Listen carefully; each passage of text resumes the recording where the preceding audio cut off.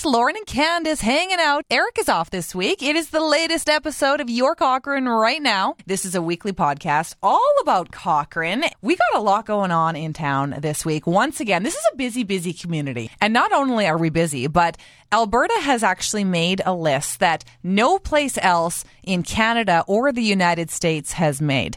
Alberta actually has made this Forbes list of 22 best places to travel around the world. Wow, that's impressive. It is very impressive. And not surprisingly, Banff is actually on this list. Yeah. I was a little sad to see that Cochrane's not on this list, though. Well, I kind of understand it this week because the weather hasn't been great. Let's put it that way.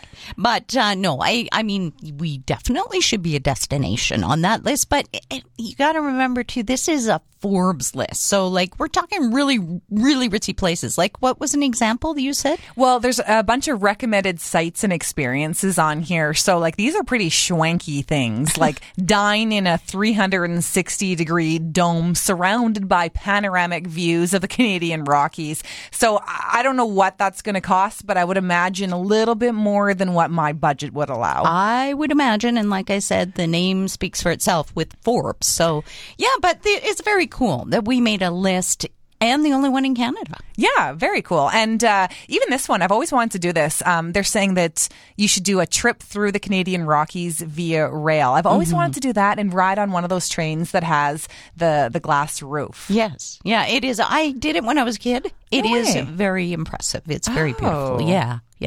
So you can do some of these schwanky things. Well, Candace. Are you hiding something? I don't know. I'm moonlighting, and I'm independently wealthy. I just hang out here just to, just for fun, be with you. Yeah. Well, obviously, there is something that we can't afford here: cycling the windy and scenic Bow Valley Parkway between Banff and Lake Louise. So that's something that's affordable. Hop on our bike more my speed. Yeah, literally. But hey, speaking of speed, what's with this e-bike theft that happened? Man, right? Yeah, so there was actually an e-bike stolen in a downtown business. It was several weeks ago now, but basically this culprit, he smashed open the front window of this business and he just got right in there and he only stole one bike. He didn't grab a whole bunch. He just stole one bike. And I Googled the type of bike. This bike is worth $16,000. So I guess he figured he only needs to steal one bike. He knew what he was looking for, obviously. Right? Yeah. But, I was reading about this. It's a trend, bike theft, gasoline theft, of course. Everything is so pricey that, you lock up your bikes, and especially those ones valued at $16,000. That is incredible. I'm just thinking, with the price of gas and whatnot, so a lot of people are making the shift to having an e-bike and whatnot, but that's basically a vehicle, right?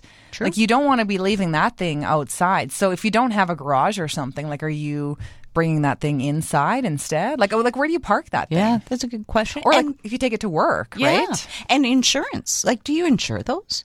I would imagine you would. You would think you would. Yeah. And you don't have to register it, though. I don't know. There is so much we need to learn about e-bikes. So many questions. Okay, we'll get back to everybody on that because we have no answers. Right? I don't know. So many things going on. This past week as well, there was actually a huge emergency exercise that happened over by Bragg Creek. So we gave people lots of warning ahead of time because there was a bunch of emergency vehicles and emergency agencies. It wasn't just, fire departments just from the Bragg Creek area. It was, far away as well. They came in and did this huge exercise. So, people might have been a bit on edge when they saw all of these vehicles and all these personnel there, but it wasn't a real emergency. Can you imagine, say you had been away and you hadn't heard and you woke, got in late the night before and you woke up and all these emergency vehicles. Whoa. Yeah. So it was needed to let everyone know. But yeah, Cochrane Fire Services and RCMP and Search and Rescue were there as well. So it was a big thing. A lot of media there to cover it too. Yeah. So Noel went out, and so he had actually gone out because they do this every 4 years. They actually have to do this. It's mandatory just to make sure that things, they're on top of training and whatnot in the event that an emergency should arise, because, you never know when things could happen. But anyway, so Noel was there. He grabbed a bunch of photos and video and whatnot. But really, really amazing how the different agencies can work together and just act on something like this. Well, and as residents, it's comforting to know that they are prepared because, it's not on our mind. But boy, if something happens, they're ready. Well, and it was kind of cool too, because this scenario was basically, it was a wildfire from Moose Mountain. And we know what winds are like in our area. So how quickly things can travel and how quickly things can change. So just a really cool event. And light up, we can look forward to that. It kind of looks like Christmas if you look outside today. This is our second snowfall warning. Today's Friday. We had a snowfall warning, I believe, on Tuesday this week. So as much as we want to be thinking about spring, kind of looks like Christmas outside. Light up is kind of the kickoff to Christmas all the time here in Cochrane. And they're really excited because after, 2 years of kind of virtual mini event, it's going to be the real deal again this year. I'm so excited to go to downtown Cochrane again and just kick off Christmas again. This is one of the biggest events, actually, typically here in town.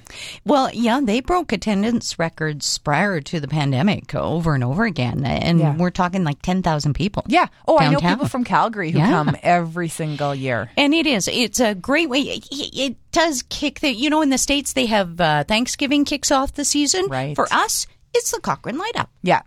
And they need new volunteers. They're looking for people. So right now, that's exactly it. They need some fresh faces, new ideas, just extra people to help because they want to make this year's event even larger and they just need some new ideas, fresh people, fresh perspectives and whatnot. So they're going to be holding a meeting actually next month. So a new organizing committee and whatnot. So we do have details about that up on cochrane.com. So if you are interested in helping out, head over to the website to check that all out. Also, something coming up next weekend. Ooh, another big event. Yes. Oh, so excited for this. There's going to be a barn dance. And Noel, as we know, our very own Noel, he got brand new cowboy boots and a belt buckle and a shirt and a hat. He's ready. He's raring to go for next weekend. Yeah, he is. And of course, I was just talking to Chris actually of the Lions, and this is a big event for them.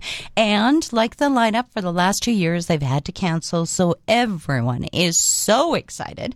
It's a big dance, just kick up your heels, TC and Company perform, and it's always a good time. And he says they can have about 600 people. So, yeah. And he said they usually sell out too. So if you're looking to go, don't be disappointed. Get your tickets early. That sounds like so much fun. I mean, we got just a little bit of a taste of a little bit of dancing at Gord Bamford, and people were just so excited for just live music and getting out and putting their Western gear on because it's been so long for so many people. You busted out your cowboy boots for the first time in quite a few years, I think, right? Yeah, dusted them off, and I know a lot of people will be doing this as well for the barn dance. And of course, this is the kickoff, one of their major fundraisers as well for the Cochrane Lions. So, it's also not only fun, but a great cause. Sounds like a lot of fun. And that is it for this week. Thank you so much, Candace. Hey, my pleasure.